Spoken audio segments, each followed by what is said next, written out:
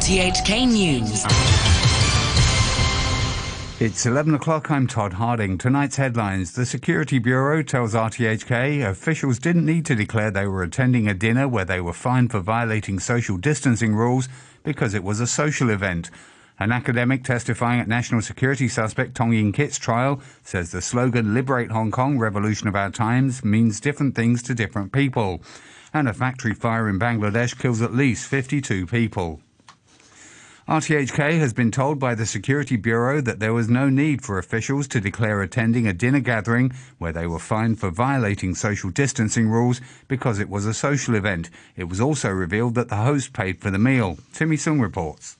Under-Secretary for Security Sonny Au, Director of Immigration Au Ka Wan, and Commissioner of Customs and Exiles Hermes Tang were fined by police who turned up at a dinner while investigating a separate matter. The Security Bureau says in a statement that the three men wrongly believed that they were not subject to a cap on gatherings because they were in a private venue, reportedly a club in Wan Chai. A spokesman says the host told them it was a private premises, and they therefore mistakenly believed that the venue fell outside group gatherings rules. The trio admit being negligent and lacking sensitivity, the spokesman says, and have pledged to be more careful when attending future events. Media reports suggested the meal could have cost more than $3,000 per head, and in a likely reference to this claim, the statement notes that the food served consisted of normal hot pot ingredients. The Security Bureau has told RTHK that the host of the dinner paid for everyone, but it doesn't know how much the bill came to. It says being as the dinner was a social event, the officials did not need to declare it. A retired government official, former Deputy Secretary for Economic Services Elizabeth Bosher, says the trio might have breached civil service rules. Well, it's astonishing that three such senior officials seem to be not totally familiar or in the sense of pleading ignorance of the law in this case and of civil service rules. I mean, it's a long and very well-established fact that you have to be very careful about accepting entertainment when you're a civil servant. A University of Hong Kong academic testifying on day 10 of national security suspect Tong Yin Kit's trial says the slogan "Liberate Hong Kong, Revolution of Our Times" meant different things to different people, and it doesn't necessarily mean overthrowing a regime. Jimmy Choi reports. Tong Yin Kit, 24, is charged with terrorism and inciting secession for allegedly driving his motorbike into a group of police officers while flying a protest flag that read "Liberate Hong Kong, Revolution of Our Times" on July the 1st last year, one day after the security legislation came into effect. On day 10 of the trial, 3 High Court judges ruled there was a case for the defense to answer. The defense opened the case by inviting the expert witness, Professor Elisa Lee, from the University of Hong Kong's Department of Politics and Public Administration, to testify. Professor Lee said according to Ci Hai, a classical Chinese dictionary, the words guangfuk, or reclaim in English, means restoring an old undertaking or returning to a previous condition. She said from a historical point of view, the words can mean restoring ancestors' undertaking, and they don't necessarily mean taking over a regime. She noted that between 2012 and 2018, the term guangfuk was used in a series of community projects targeting mainland parallel traders, such as Reclaim Shanshou and Reclaim Tuen Mun. She said they had reason to believe when activist Edward Leung coined the slogan, "Reclaim Hong Kong, Revolution of Our Times," they had in mind the community protests over the years. The academic noted their study shows that the slogan became popular on the LIHKG forum since July 2019. She also said while the words of the slogan remained the same in 2016 and 2019, the context in which Leung used it in 2016 and how protesters used it in 2019 was different. The professor said different from past large-scale protests, the anti-extradition protests in 2019 were largely leaderless. At least 52 people have been killed in Bangladesh when a fire broke out in a food processing factory near the capital, Dhaka. It's not immediately clear what triggered the blaze. The BBC's Akbar Hossain is in Dhaka. This is a huge factory which employs more than 7,000 workers. And fire broke out in one of the buildings in the factory compound where more than 1,000 workers were on duty yesterday evening. The firefighters told us that they have entered into the building in search of dead bodies, or they're trying to find out whether anyone is alive or not. So they are giving me as a hint that the death toll might increase significantly because many people are still unaccounted for. You're listening to RTHK. The time is 5 minutes past 11. Democratic Party Chairman Loh Kin Hei has urged the government to clarify rumours that dozens of pro-democracy district councillors could soon be unseated for being unpatriotic. Violet Wong reports. The rumours of disqualifications linked to an upcoming requirement for district councillors to take an oath of allegiance to the SAR have prompted a wave of resignations. Loh Kin Hei told an RTHK radio programme that more than 10 of around 80 councillors from his party resigned on Thursday. It's been reported that any councillors disqualified for past behaviour deemed unacceptable may have to pay their salaries back. Mr. Loh said the rumours feel like an ultimatum, and some of the councillors from his party are still thinking about whether to quit or not. He said everyone has different considerations, including the level of risk they can accept and how much they could contribute to their communities if they stayed on as councillors. Mr. Loh, who chairs Southern District Council, said the administration should come forward to explain the arrangements for the oath-taking and put a stop to all the rumours and guesswork. He has also written an open letter to Chief Executive Carrie Lam, saying it would be unreasonable to recoup salaries and allowances from councillors who have been serving their constituents since last year. He says stripping them of their seats would disrespect voters who put them in office and seriously undermine people's confidence in the electoral system.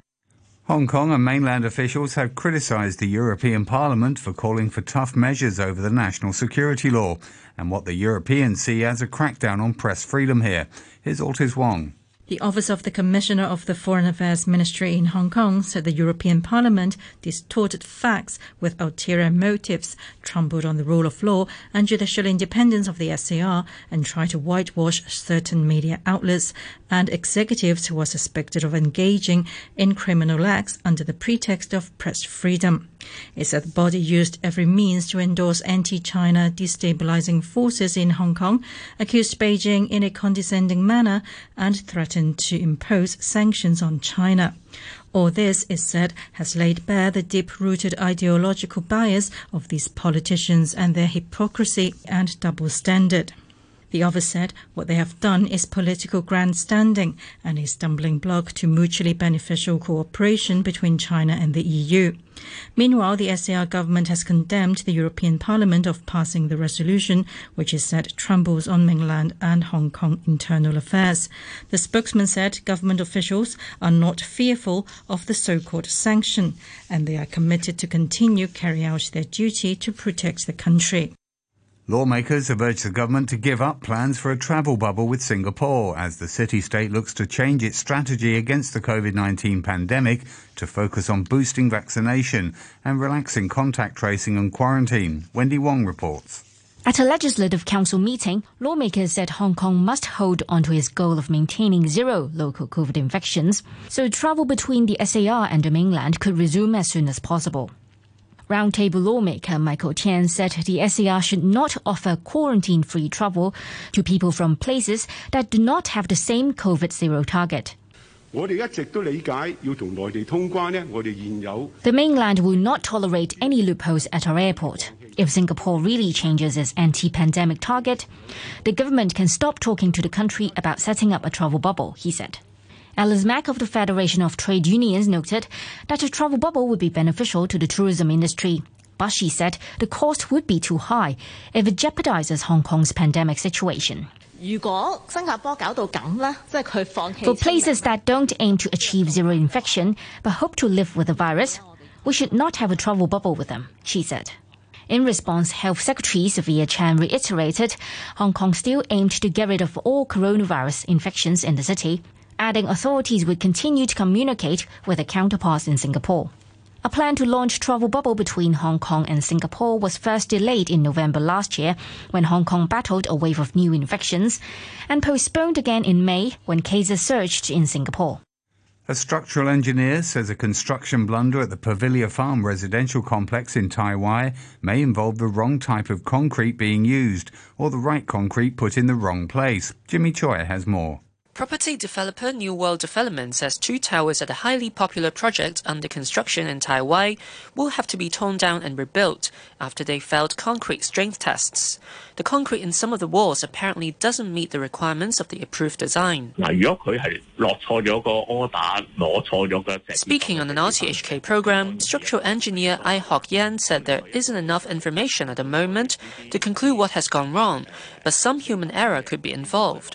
The engineer said plants rarely run into problems manufacturing concrete, as their production process has been computerized, and they also carry out many tests every day.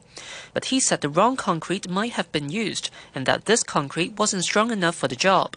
Engineering sector lawmaker Lo Wai-kwok said it appears that the construction blunder might be down to poor supervision at the construction site. He said tests on concrete are usually very stringent, and he doesn't think that this is the major cause of the incident. The lawmaker urged the contractor involved and the buildings department to carry out a thorough probe, looking into issues such as whether there was a misunderstanding regarding the design plans or a mixing up of different types of concrete. He added that they should also find out why it took so long before the problem was discovered. I think the chance of design error may be low because all these design drawing, etc., has to gone through very vigorous checking and also assessment by government department.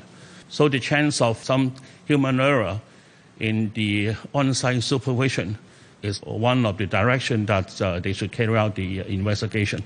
Meanwhile, the chief executive of Midland Realty's residential division, Sammy Poe, said although many buyers are concerned about the safety scare, he hadn't yet heard of any deciding to terminate their deals. North Korea has reportedly rejected donations of the AstraZeneca vaccine due to concerns over its potential side effects. The BBC's Celia Hatton has more details. North Korea has yet to confirm a single case of COVID-19, a claim long questioned by analysts. Last week, the country's leader, Kim Jong-un, punished several officials after referring to an unspecified COVID-related incident. But still, North Korea appears to be in no rush to procure vaccines. The Institute for National Security Strategy in Seoul said Pyongyang had rejected donations of AstraZeneca after also refusing Chinese vaccines in the belief they're not effective. The North Korean leadership purportedly favors Russian vaccines. Sports now. The Phoenix Suns have doubled their lead in the NBA Finals. The Suns shot down the Milwaukee Bucks 118-108 at home in Game 2 for a 2-0 series lead. Devin Booker scored 31 points and Chris Paul added 23. Giannis Antetokounmpo had 42 points and 12 rebounds for the Bucks in a losing effort. The series moves to Milwaukee for Games 3 and 4. And for a preview of football's Euro 2020 final between England and Italy on Sunday, here's the BBC's John Bennett. After 4 weeks, 50 games and 140 goals, we've reached the final of Euro 2020. Italy will take on England at Wembley Stadium in London, with both sides looking to make history for their nations. The Italians haven't won this competition since 1968. Meanwhile, the England team have never lifted the trophy, and this is their first major tournament final for 55 years. For Italy, it's a great comeback to international football success after they failed to qualify for the last World Cup. But Roberto Mancini took over as manager and has guided them to a 33-match unbeaten run on their way to the final. England's Euro 2020 really came to life when they knocked out Germany in the last 16 and then thrashed Ukraine 4-0 in Rome in the quarter-finals. Their defence has been exceptional. In fact, a Mikkel Damsgaard free kick in the semi-final is the only goal that England have conceded during the whole tournament. With the game at Wembley in London, the vast majority of the 60,000 fans will be cheering for Gareth Southgate's England side. But Italy know the stadium well after beating Spain there in the semi-final on penalties, and their fans will be very loud too. A reminder of our top stories tonight. The Security Bureau tells RTHK officials didn't need to declare they were attending a dinner where they were fined for violating social distancing rules because it was a social event. An academic testifying at national security suspect Tong Yin Kit's trial says the slogan "Liberate Hong Kong, Revolution of Our Times" means different things to different people. And a factory fire in Bangladesh kills at least 52 people. The weather forecast, it'll be fine and very hot with temperatures in the region of 28 to 34 degrees and light to moderate southeasterly winds. The outlook, the very hot weather with sunny periods will persist in the next few days, but there'll be a few showers in the middle and latter parts of next week. Currently, the observatory, it's 29 degrees Celsius, relative humidity at 82%, and please be advised the very hot weather warning is still in force. That's the news, sports and weather from RTHK. RTHK Radio 3. Thanks very much indeed. There'll be an update for you at midnight, but for now, welcome to our Big Band Friday night.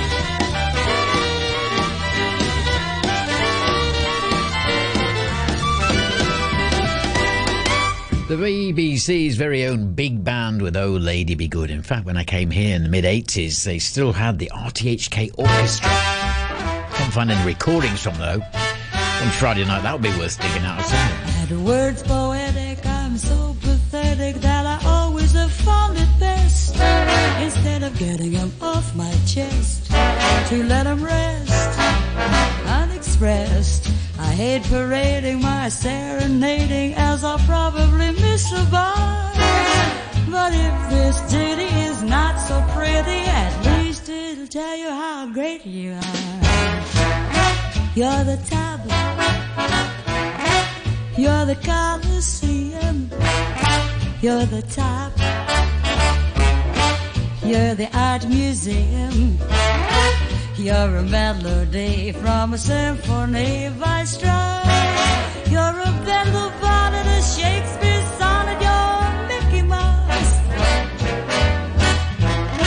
You're the Nile, you're the Tower of Pisa, you're the smile on the Mona Lisa. I'm a worthless jack, a total wreck, a flop.